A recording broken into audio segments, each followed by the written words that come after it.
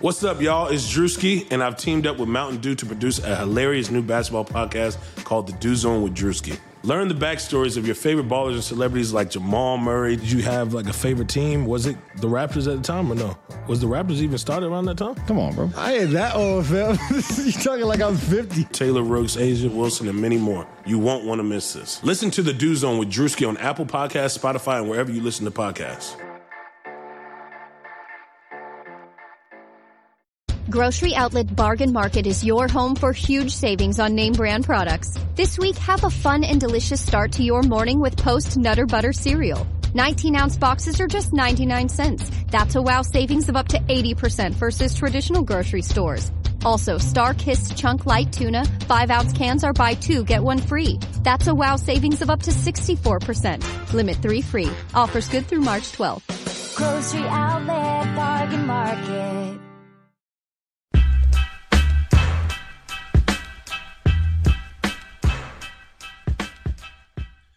Welcome to another episode of Hardwood Knocks. This is Adam Frommel and Andy Bailey here, and today we're going to be doing a Twitter mailbag. Over the last couple days, we've asked all of our followers on our personal accounts on the Hardwood Knocks handle to submit trade ideas, to submit NBA questions, and we're going to take some time to answer the best ones today. So we'll just jump right into it. And Andy, this first question is from Brendan McElrath at Boiler BMac, and he asked, does Derrick Rose have any legitimate trade value? Oh, man. That's actually a tough question for me. I think I've been about as hard on Derrick Rose as anyone this season. He's actually been a little bit better over the last couple weeks. I think he has trade value just because of his name and just because we've seen in years. I think front offices are getting smarter, but we've still seen in years past that sometimes these astronomical contracts that we. The iPhone XR is here at T-Mobile, and there's a whole lot to love, like those perfect portrait mode selfies you're going to share. Nice. And how Memojis now turn every FaceTime with the kids into fun time. In fact, the only thing you'll love more than your iPhone XR is getting it included in the price when you get an unlimited plan. That's right, get both unlimited and iPhone XR included for just $40 a month. Sure, you can get unlimited somewhere else. But for the same price at T-Mobile, you get unlimited and iPhone XR. Join today and get iPhone XR included with your unlimited plan for just $40 a line for 4 new lines. Call 1-800-T-Mobile or visit a store today. $30 for Essentials plus $10 for iPhone XR with autopay and qualifying trade-ins via 36 bill credits. Customers may notice lower speeds and further reduction if using more than 50 gigs per month. Video at 480p for well-qualified buyers plus taxes and fees. Contact us before canceling or remaining balances due. Qualifying service and finance agreements required. 0 down plus $20.84 per month for 36 months. Full price $749.99, 0% APR. Don't think can be moved still somehow get moved. I think there's got to be 1 or 2 teams out there who still think Derrick Rose was the league MVP, the youngest MVP ever. He's still in his 20s. We have a great coach. We have a great training staff. We can rehabilitate this guy. I don't know specifically which team that is, but I think there's got to be a couple out there. Yeah, I think I'd agree with you because if nothing else, he's going to sell shoes. He's going to put fans in seats. He's going to get all-star votes, and he still could rebound a little bit into at least a shadow of the player he was before because he is dealing with the double vision issues this season and still has these occasional bursts where it looks a little bit like the Rose of old. He's never going to be a legitimate all-star again, but I don't know that that's why you're trading for him. The only concern I'd have is with his contract. He's making $20 million this year. He's making $21.3 next year, and then it does expire. So to get him, a team is going to have to give up a lot in order to match salaries. And I don't know that you're going to be able to put together a realistic trade situation that actually moves him away from Chicago, even if he does still have a bit of value. I kind of lied. I do have a couple of teams in mind because I actually wrote about this a couple weeks ago. And I ran this by a Bulls writer, and he wasn't too jazzed about any of them. But I want to run them by you, too, just to see what you think. Okay. Derrick Rose and a pick, second-round pick, just, some kind of throw-in, for Afflalo and Calderon on the Knicks. It works salary-wise. I ran it through the trade machine. Yeah, I can see that happening just because the Knicks are so desperate for their next point guard. But at the same time, it doesn't really feel like a Phil Jackson move to saddle his team with an aging Carmelo Anthony and a Rose who we can't expect anything from. And it's just going to make that rebuilding process harder because so much of what they're doing is preparing for the next free agency cycle. And if you're putting $21 million onto the books right there for a player you don't know is going to be productive, that's a hard sell. That's probably true. And I think a lot of what they're doing now is geared towards like unloading actually and starting to build around Kristaps. Mm-hmm. Do you want to hear another one? Yeah, sure. About all day. Derrick Rose and a second-round pick for Joe Johnson. That one's a lot more fun because Brooklyn does need that star power and a guy who's going to get fans excited about the team again, who does have upside, which we know that Joe Johnson doesn't have at this point. And I believe Johnson's contract expires at the end of this season. Let me check that one real quick. So that does actually let the Bulls rebuild if that's true. Or not even rebuild, but at least restock. Yeah, Johnson's expiring. So that's the appeal for the Bulls, I think, is you get out from under Derrick Rose's contract. And the Nets, I think, are one of those. The Nets don't have any way to rebuild here because one's going to go that team. There aren't any draft picks. So if there is an organization that's going to take a flyer on someone like Rose, who we know has that, probably not MVP upside anymore because of all the injuries, but at least we know that he's been there before and he's still relatively young, then they're going to be someone who might be willing to do that. Yeah.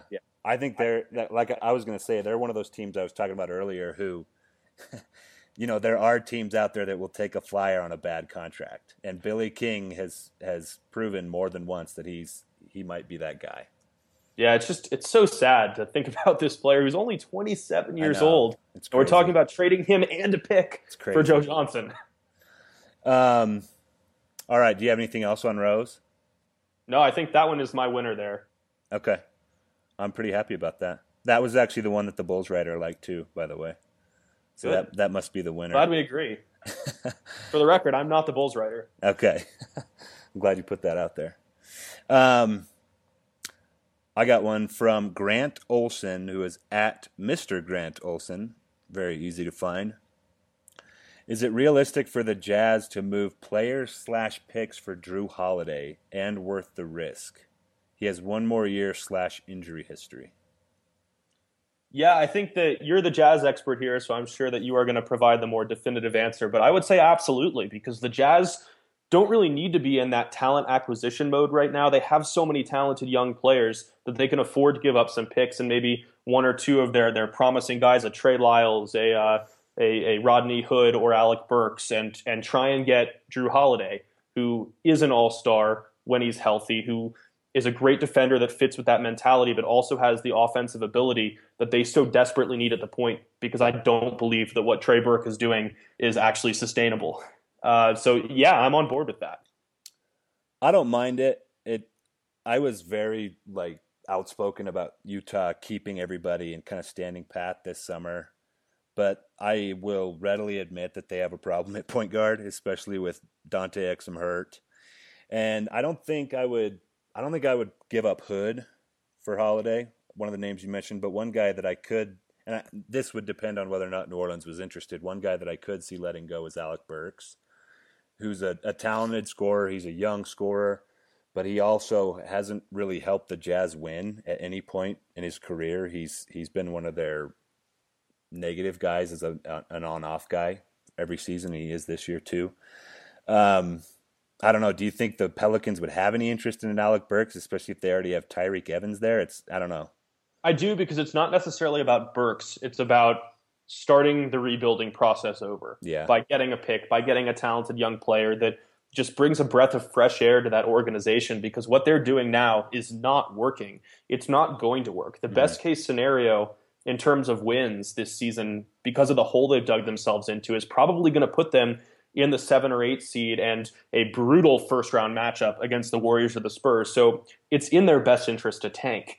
And what better way to do that than by getting a promising player and a pick from a team that could use a point guard that they already have? Yeah, that's true. And one thing I will say about Burks, too, is he's on a contract that's going to be pretty small under the new salary cap. And he's locked up for 4 years, so they could have a cost-controlled shooting guard. I don't know. I don't mind it. I still think I lean towards just waiting for everybody to get healthy again. But But I don't know. It's certainly not something that I would throw out. Yeah, I don't think it can be completely written off, and I don't think this trade can be either. I'll read you another one. This is from Jacob Newcomer at JNewDuke, and his question is: will Boogie be traded, and to where? I'm going to say no to this one. People have been knocking or calling the Kings front office about Boogie, I think, for a while. They haven't moved him yet, and I just don't know if they can get his value back in return. I don't know. I don't know his stats off the top of my head this season, but he's one of the most productive centers in the league. Oh, it's like 25 and 10. It's insane. Yeah, and plus it's not last very year, efficient, but it's his shooting percentage is down this season, which is a little concerning. But last year he also added a little bit of playmaking to his game. He has assist numbers now, and I get that he has some personality issues.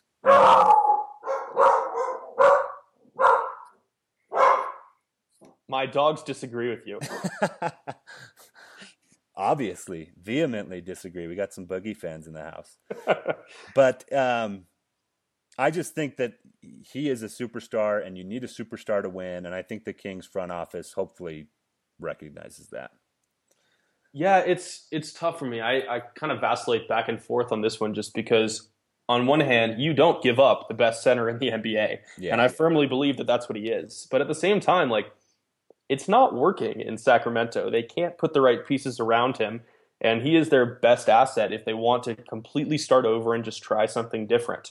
Like you said, it's really hard for them to get the value, the return that they should get if they do move him.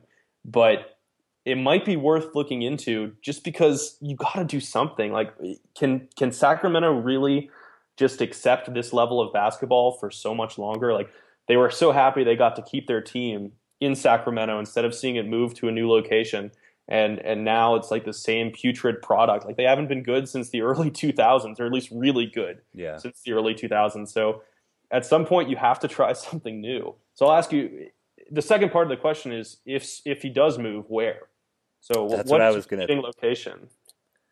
That's what I was going to throw to you too. I haven't really thought about Cousins trades really. I'll jump in then and say Boston. I'll say Boston. That's one that's been out there for sure. They need the dominant big man. They have the pieces to move. I mean, they have the logjam in the backcourt. They have the logjam in the front court as well. They have David Lee's expiring contract of picks too. Yeah. If any team is in a position to throw multiple first rounders at Sacramento, it's Boston. So if they're going to put together a package that includes a couple first round picks and then maybe like an RJ Hunter and a Jared Sullinger, it should be hard for Sacramento to say no to that, even if it's not as much as they would like for Boogie. Okay, so I threw something together as you were talking, because they also have David Lee's expiring contract, which helps them work a ton of different trades.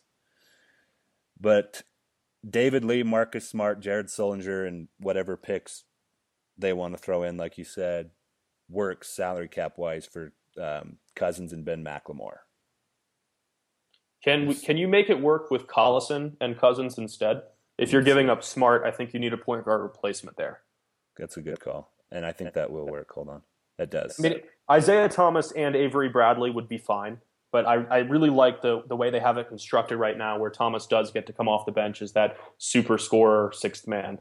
I like that too, and that does work for salary purposes. Cousins and Collison for Lee's expiring, Marcus Smart, Jared Sullinger, and then again the picks. I kind of like that deal, actually. Yeah, I think it works for both sides. I don't know that it's necessarily even from a talent standpoint, but it doesn't have to be here. And I think Boston would have to include that Brooklyn Nets pick. Did you say that? I didn't say which one, but I mean, they have, like 800 first-round picks in the next 4 years? Well, that Nets one specifically is, I think, third in the lottery right now. So that has a ton of value. And it might even grow more valuable because the Nets without Jarrett Jack are just going to be a disaster. Yeah, that's true. And it's sad enough that we get to say that without Jarrett Jack, it's a disaster. Yeah, and the Sixers are still terrible, but they're suddenly a little bit more competent. And the Lakers had a 4-game winning streak recently, so who knows what happens to that pick. Mm-hmm. I actually just listened to the Lowe Post, Zach Lowe's podcast, and they were talking about the Kings front office. And I don't remember if it was Lowe or Windhorst said that general managers have told them that they call Vlade Divac about potential trades, and he just doesn't call them back. That doesn't surprise me at all. And I think there was the report over the summer that he didn't even understand the CBA. Yeah, it was the Stauskas trade. Yeah, that's right. That's right. He didn't understand. I guess Sam Hinkie told him we have to call the league office, and they finalized it. He didn't know that was the rule. So I just add that as sort of a caveat. Any team that's going to be dealing with the Kings has an extra layer of something to deal with. Yeah, it's an ugly situation. Yeah. Anything else on Cousins? I've got another one here. Go for it. This is from Greg Mason at Votary of Hoops. He says, part of me wants the Mavs to acquire Markieff because they need the talent, but I'm not sure if the risk is worth the reward. And I actually kind of think this is a good, just sort of a jumping off question for Markieff Morris in general, who at this point has destroyed almost any trade value that he ever had. Are the Mavs a possible team, or I don't know, anywhere in the league? What do you think are his options looking like? I'm so conflicted here because I don't really like the Mavs taking chances on players that have had such chemistry concerns. I mean, it didn't work with Lamar Odom. It backfired horribly with Rajon Rondo. And a guy like JaVale McGee is still on the roster, so we can trust Rick Carlisle. But do they really want to do it again? Like, Morris hasn't exactly endeared himself to anybody, so I just don't know that that's the best fit in terms of culture for him right now. Yeah, Dallas has tried a bunch of these, and it's basically like one will hit and one will miss every time. Like Darren Williams is kind of working this year. JaVale McGee is kind of working this year. But at the same time, I think Rick Carlisle is kind of one of those hard-nosed coaches, and it didn't work with Rajon Rondo. It didn't work with Odom, like you said.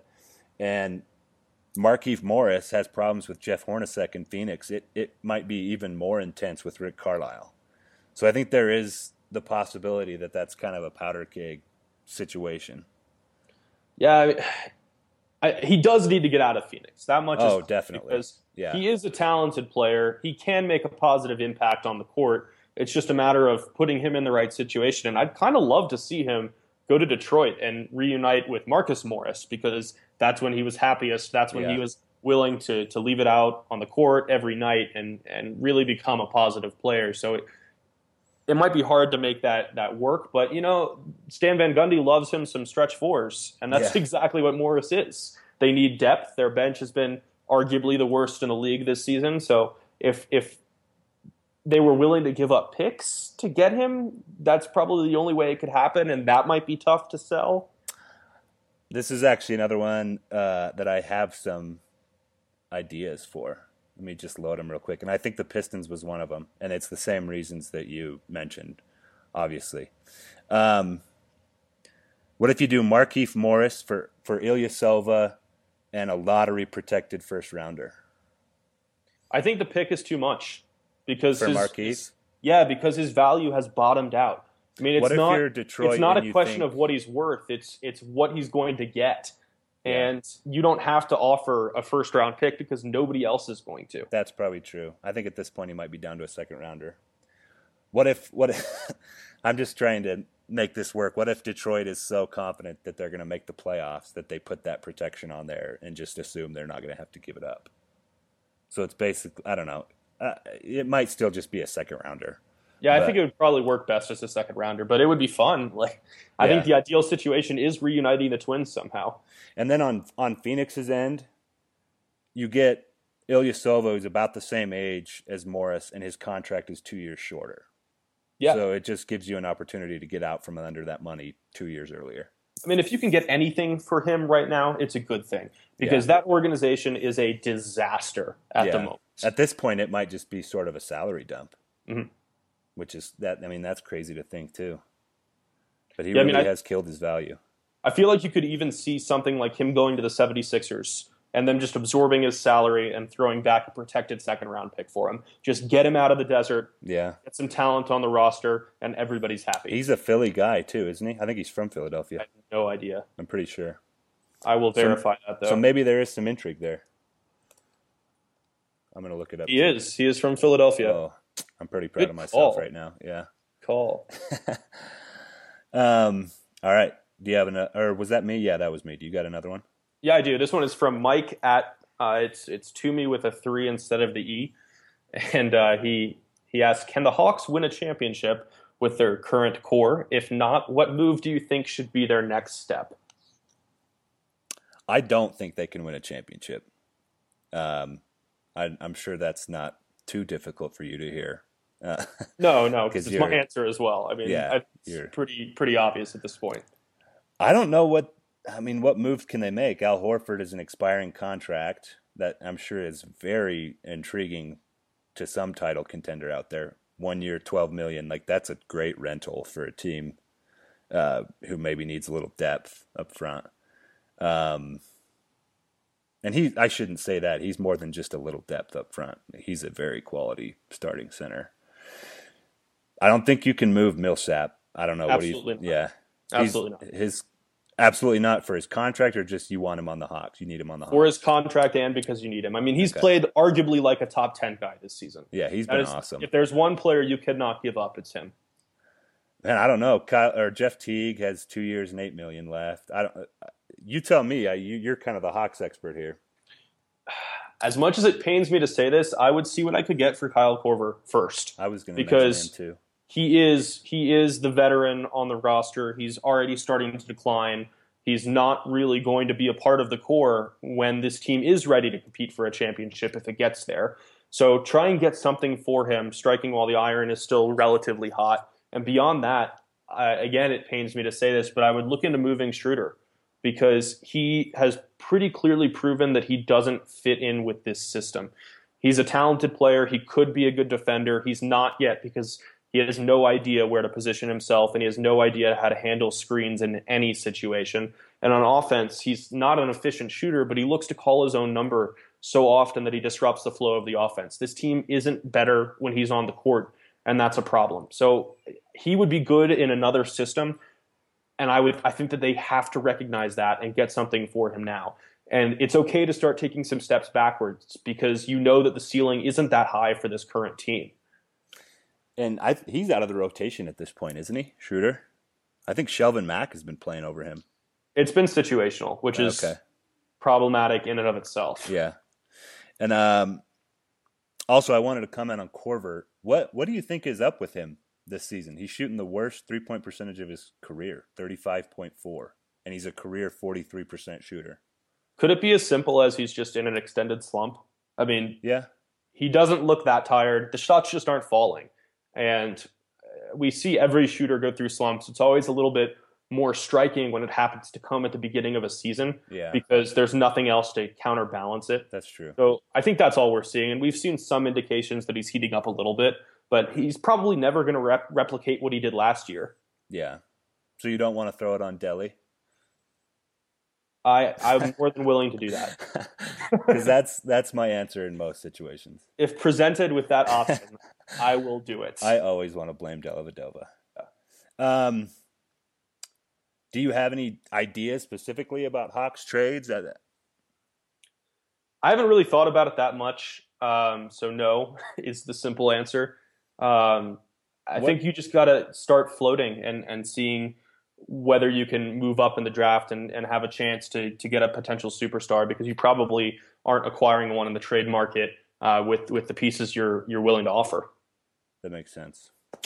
Let's see if I have another one here. This is Gunnar Conway, and it's at Gunnar Conway. He just says Nikola Pekovic and Kevin Martin for literally anything. Awesome. If you can get some team to take on their deals, feel free. Okay, I have a couple Kevin Martin ones for you then. I'll say yes to all of them, as long as it gets them off the Wolves. Let's see if I can find them. There we go. I have not really looked at Pekovic. He just started playing this week. I think he's going to be tough to move, Pekovic. He has a They both are. Yeah. Okay. The Heat. Kevin Martin for Chris Anderson, Haslam, and a second-round pick. I thought I was going to say yes to all of them, but I'm not, because Haslam cannot be traded. Just for the loyalty's sake? Yeah. The Heat cannot. So much of what they do is about the Heat identity and the Pat Riley way, and he's not going to trade Haslam. Let me see if I can find somebody else to put in there then, because I would talk about a cop-out. Huh? No, I would tend to agree with you, actually, and I think I mentioned that when I was talking about this. Before I rework that one, let me see. What about the Clippers? Kevin Martin for Jamal Crawford, straight up. That one's also tough for me because I don't know that Kevin Martin is the playmaker that they need, because so much of what Jamal Crawford does is handle the ball and create for himself and others, and that's not what Kevin Martin has been doing at this stage of his career.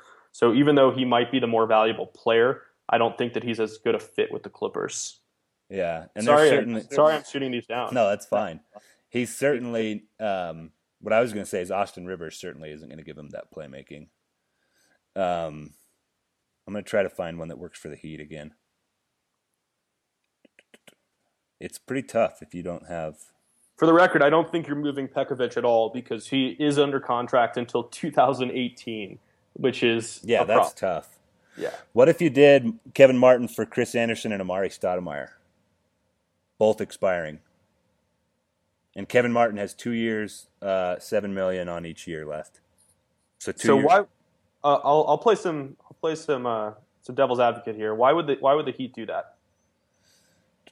Let me try to remind myself here. Because my thought there is they already have Justice Winslow and Gerald Green and Tyler Johnson coming off the bench. Yeah, that is kind of crowded. So I think the only reason that I kind of had was that they're decent offensively now, and I think they're better than they were they're better now than they were at the time I wrote this. But they're still 26th in threes, so maybe if they want a little shooting, they could throw a couple expiring contracts. I don't know. I think you're just loading up one section of the bench a little bit too heavily, robbing another kind of at the same time. Yeah. It's just so hard to find deals for these guys because they're not valuable and they're making a lot of money, and the Timberwolves aren't exactly doing anything to showcase their value at the moment. I mean, Kevin Martin hasn't played since 2013? Yeah, and he's completely out of the rotation at this point. I haven't looked at Pekovic trades at all, but I think I'm with you. 3 years and almost $40 million left on his deal. That's going to be really hard to find a taker on that one. Yeah, I think the only thing you could do with someone like Martin is try and do a salary dump, with a team like the Sixers again, because they're going to be everyone's favorite landing spot. That could be. Come trade time. It's just whoever gets to him first. Exactly, because he's only on the books for one more year. Yeah. Who, Martin? Yeah. Does he have an option on the second year? I'm not sure. All I know is that the trade machine has him for 2 years on ESPN. It has misled me in the past, though. No, he is fully guaranteed for 7.4 next year. Okay. Which isn't... I still think that's decent value for him. It is. If he's playing like 20 to 25 minutes for you off the bench and just shooting 5 threes, that's fine. It's just tough to give up anything for him. Yeah. So we'll just say every guy we can't find a deal for, we'll just dump on the Sixers. Yeah, that's perfect. I'm on board with that.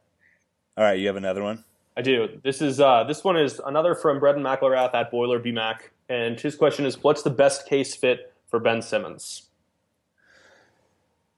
I love this question, and I think about it a lot. I'm really intrigued by Ben Simmons. I think he's going to be fantastic.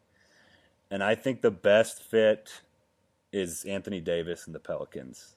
The idea of Simmons-Davis pick and rolls is just crazy to me. 2 6'10" guys that are really athletic. I think Simmons is going to have to learn how to trust his jump shot a little bit more and maybe improve it. Maybe that's why he doesn't trust it right now.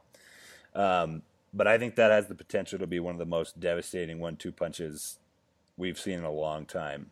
And I think you mentioned this earlier in the podcast. This is why New Orleans needs to tank. They need to be major sellers at the deadline. Get rid of every one of these big contracts they can. Eric Gordon, Tyreek Evans, Drew Holiday, Ryan Anderson, they should all be available.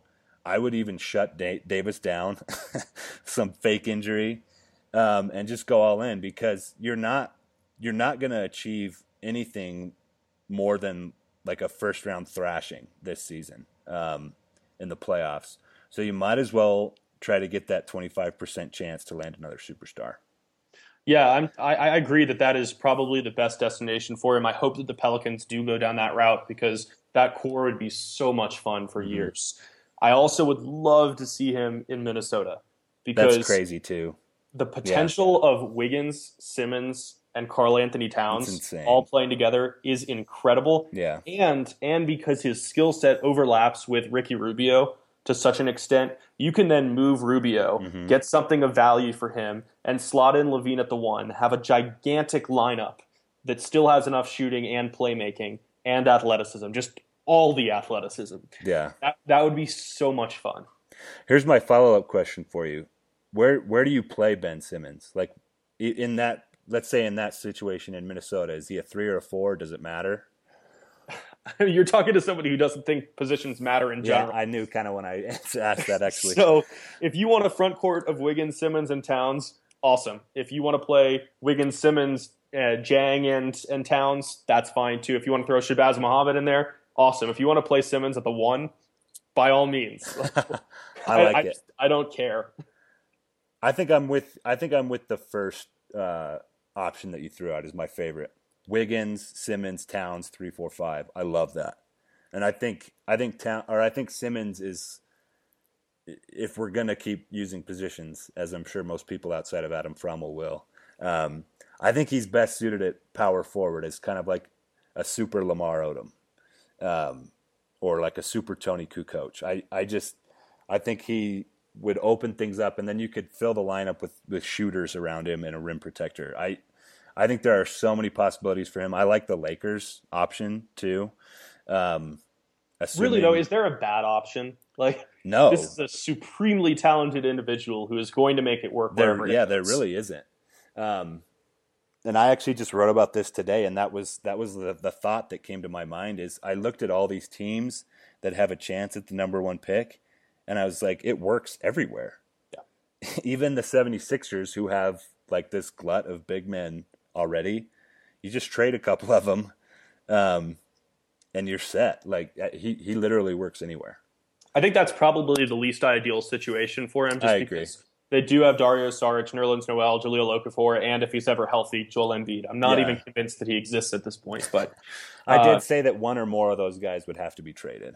They absolutely would. Yeah. The other thing that I want to say about Simmons is, are we entirely sure that he can't shoot? Because he's shown no evidence of having a jumper, but he's shooting 74% from the free throw line. And the thing with him is he's so physically gifted and able to finish around the basket and get to the basket that he hasn't exactly needed a jumper. No. And if he's not going to need one, then there's no point in him showcasing something that's only mediocre. Yeah. And there are a lot of analytics guys who say that free throw percentage is your best indicator of whether or not a guy will shoot well in the NBA. And 74% is, I mean, that's decent. And kind of what you were saying, how he finishes around the rim. If you watch him play, some of his finishes have an insane amount of touch on them. And touch is a general basketball skill that translates across several areas, and obviously it would translate to shooting. So I think if he's shown great touch around the rim and he's shown a competent free throw stroke, I am not worried at all that he'll be able to add a mid-range jumper and probably a 3-point jumper. To me, so far, it kind of seems like he's everything we wanted Wiggins to be and everything that he wasn't. Yeah, kind of. Obviously, they don't have the same game, but that's true. In terms of hype and living up to that hype. I would agree with that. I love his demeanor. And this is something that I've noticed. There's like this influx of Australian players into professional basketball now. And one thing I've noticed about all of them is they're very unselfish and they're very competitive. And I can see that in Simmons. And I think it's helped a lot of guys. Andrew Bogut, Matt Matthew Dellavedova. I said I blame everything on him earlier, but I have to admit he fits both of those characteristics that I named. You mean it's almost like they didn't grow up playing in AAU circuits? Exactly. That's a great point. AAU versus the Australian Institute of Sport. It's quite a contrast. Patty Mills is another one. I could go on about Australians, so I better stop. Okay, I have another one here. This one will make Dan Favale happy, our co-host who's not with us tonight. Let's see. Something that isn't a pick for Brandon Jennings to the Knicks. This is from his handle is at They Love They. His name is Carolina 15-1. This is quite a tangent, but it's so weird when people change their Twitter names to their favorite team and their favorite team's record. Have you seen that? Yeah, I don't really understand it, but it's so weird. Anyway, something that isn't a pick for Brandon Jennings to the Knicks, either O'Quinn or Seraphin, maybe. What do you think about that one? I'm going to shoot this one down because as much as the Knicks would love to get their hands on a point guard like Brandon Jennings, the Pistons aren't going to give him up because, like we've already said earlier on this episode, they don't have any depth. They need depth. As soon as Jennings returns, that gives them a little bit more depth.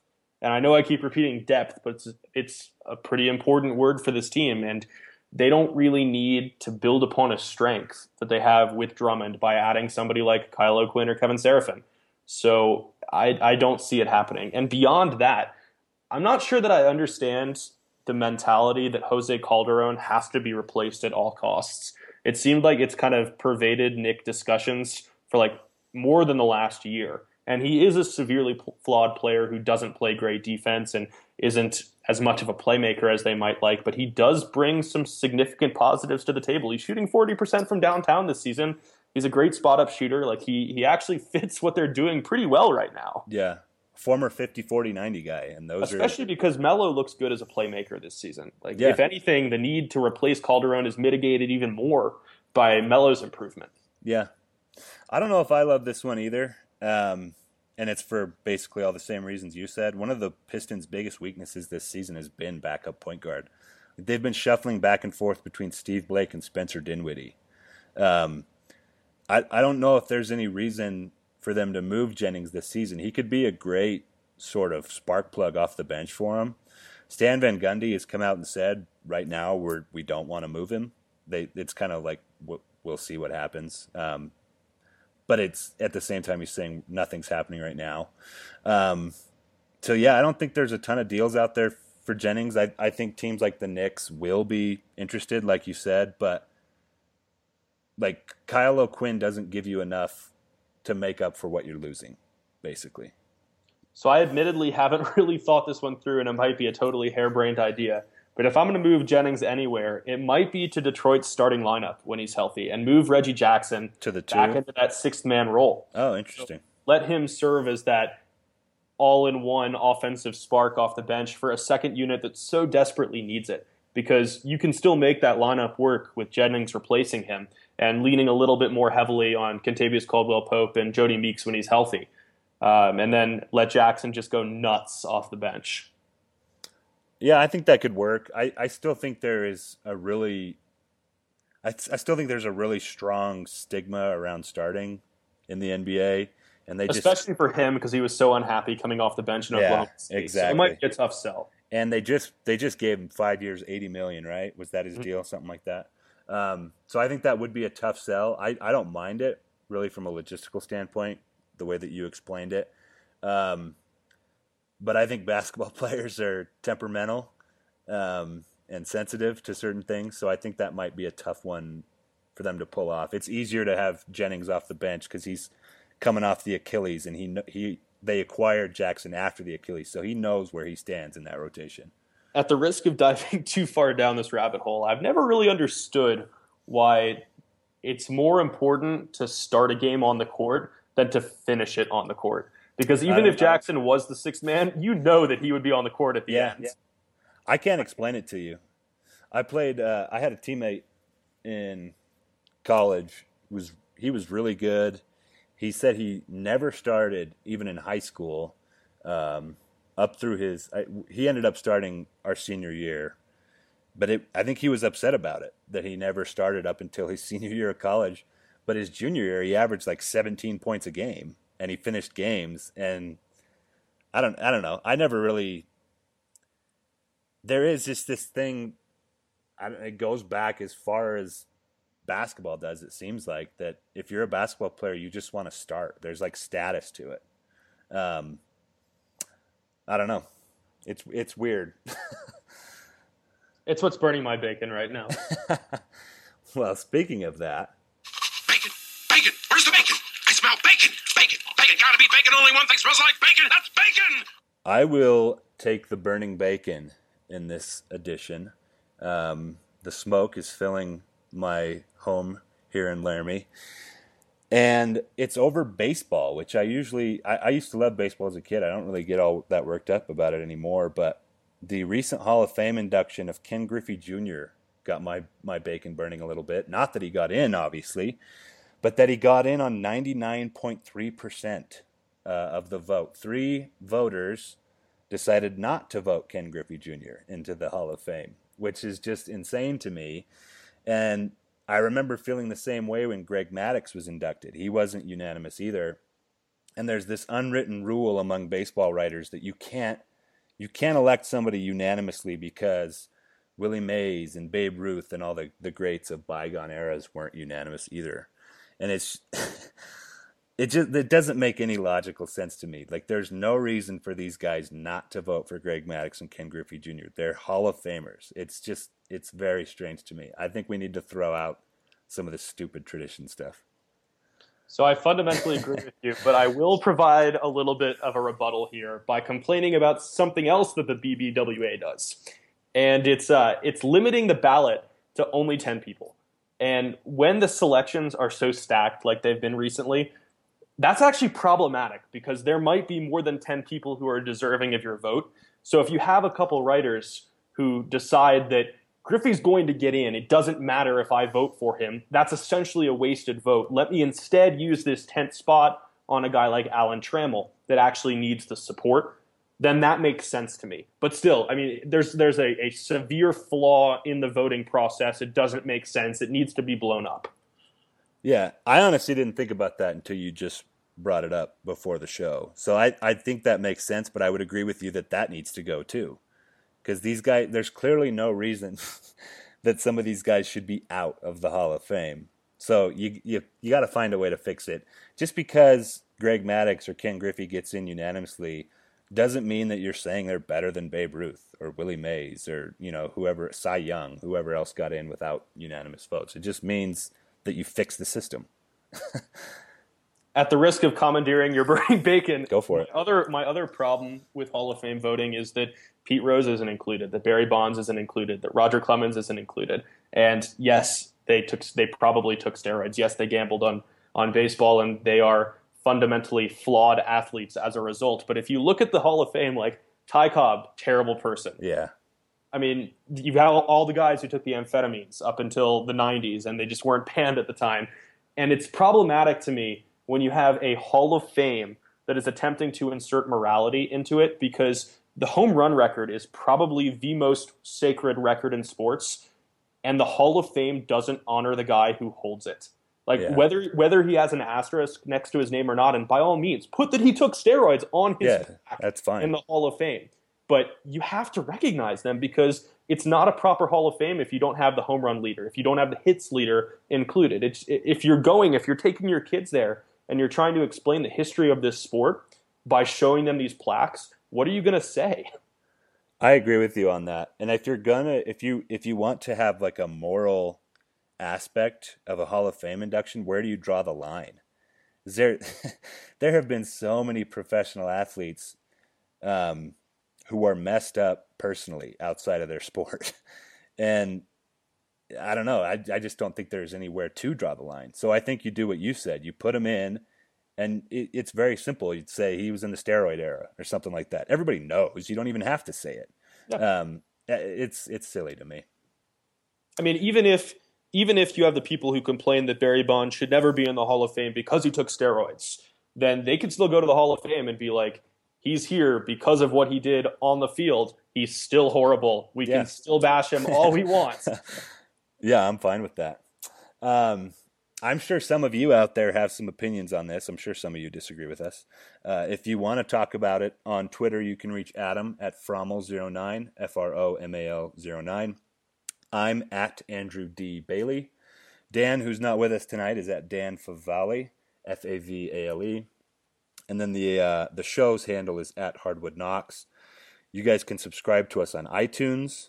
You can find us on Stitcher, where you can favorite us. And you can find us on our new home, Blog Talk Radio. A lot of great NBA podcasts on there. The Dunked On podcast. Chris Sheridan's podcast is on there. So we're now a part of that NBA basketball team at Blog Talk Radio. So you can find us there too. Make sure you subscribe or rate us wherever you go. And shout out to Bina Udry. The iPhone XR is here at T-Mobile, and there's a whole lot to love, like those perfect portrait mode selfies you're going to share. Nice. And how Memojis now turn every FaceTime with the kids into fun time. In fact, the only thing you'll love more than your iPhone XR is getting it included in the price when you get an unlimited plan. That's right, get both unlimited and iPhone XR included for just $40 a month. Sure, you can get unlimited somewhere else. But for the same price at T-Mobile, you get unlimited and iPhone XR. Join today and get iPhone XR included with your unlimited plan for just $40 a line for 4 new lines. Call 1-800-T-Mobile or visit a store today. $30 for Essentials plus $10 for iPhone XR with autopay and qualifying trade-ins via 36 bill credits. Customers may notice lower speeds and further reduction if using more than 50 gigs per month. Video at 480p for well-qualified buyers plus taxes and fees. Contact us before canceling or remaining balances due. Qualifying service and finance agreements required. 0 down plus $20.84 per month for 36 months. Full price $749.99, 0% APR. The iPhone XR is here at T-Mobile, and there's a whole lot to love, like those perfect portrait mode selfies you're going to share. Nice. And how Memojis now turn every FaceTime with the kids into fun time. In fact, the only thing you'll love more than your iPhone XR is getting it included in the price when you get an unlimited plan. That's right, get both unlimited and iPhone XR included for just $40 a month. Sure, you can get unlimited somewhere else. But for the same price at T-Mobile, you get unlimited and iPhone XR. Join today and get iPhone XR included with your unlimited plan for just $40 a line for 4 new lines. Call 1-800-T-Mobile or visit a store today. $30 for Essentials plus $10 for iPhone XR with autopay and qualifying trade-ins via 36 bill credits. Customers may notice lower speeds and further reduction if using more than 50 gigs per month. Video at 480p for well-qualified buyers plus taxes and fees. Contact us before canceling or remaining balances due. Qualifying service and finance agreements required. 0 down plus $20.84 per month for 36 months. Full price $749.99, 0% APR. Introducing Guinness Nitro Cold Brew Coffee Beer. Blending the smooth, creamy nitro taste of Guinness with hints of coffee, chocolate, and caramel. Guinness Nitro Cold Brew Coffee Beer, your new favorite part of the day. Look for it where Guinness is sold. Must be 21 and over to purchase. Please enjoy responsibly. Diageo Beer Company, New York, New York.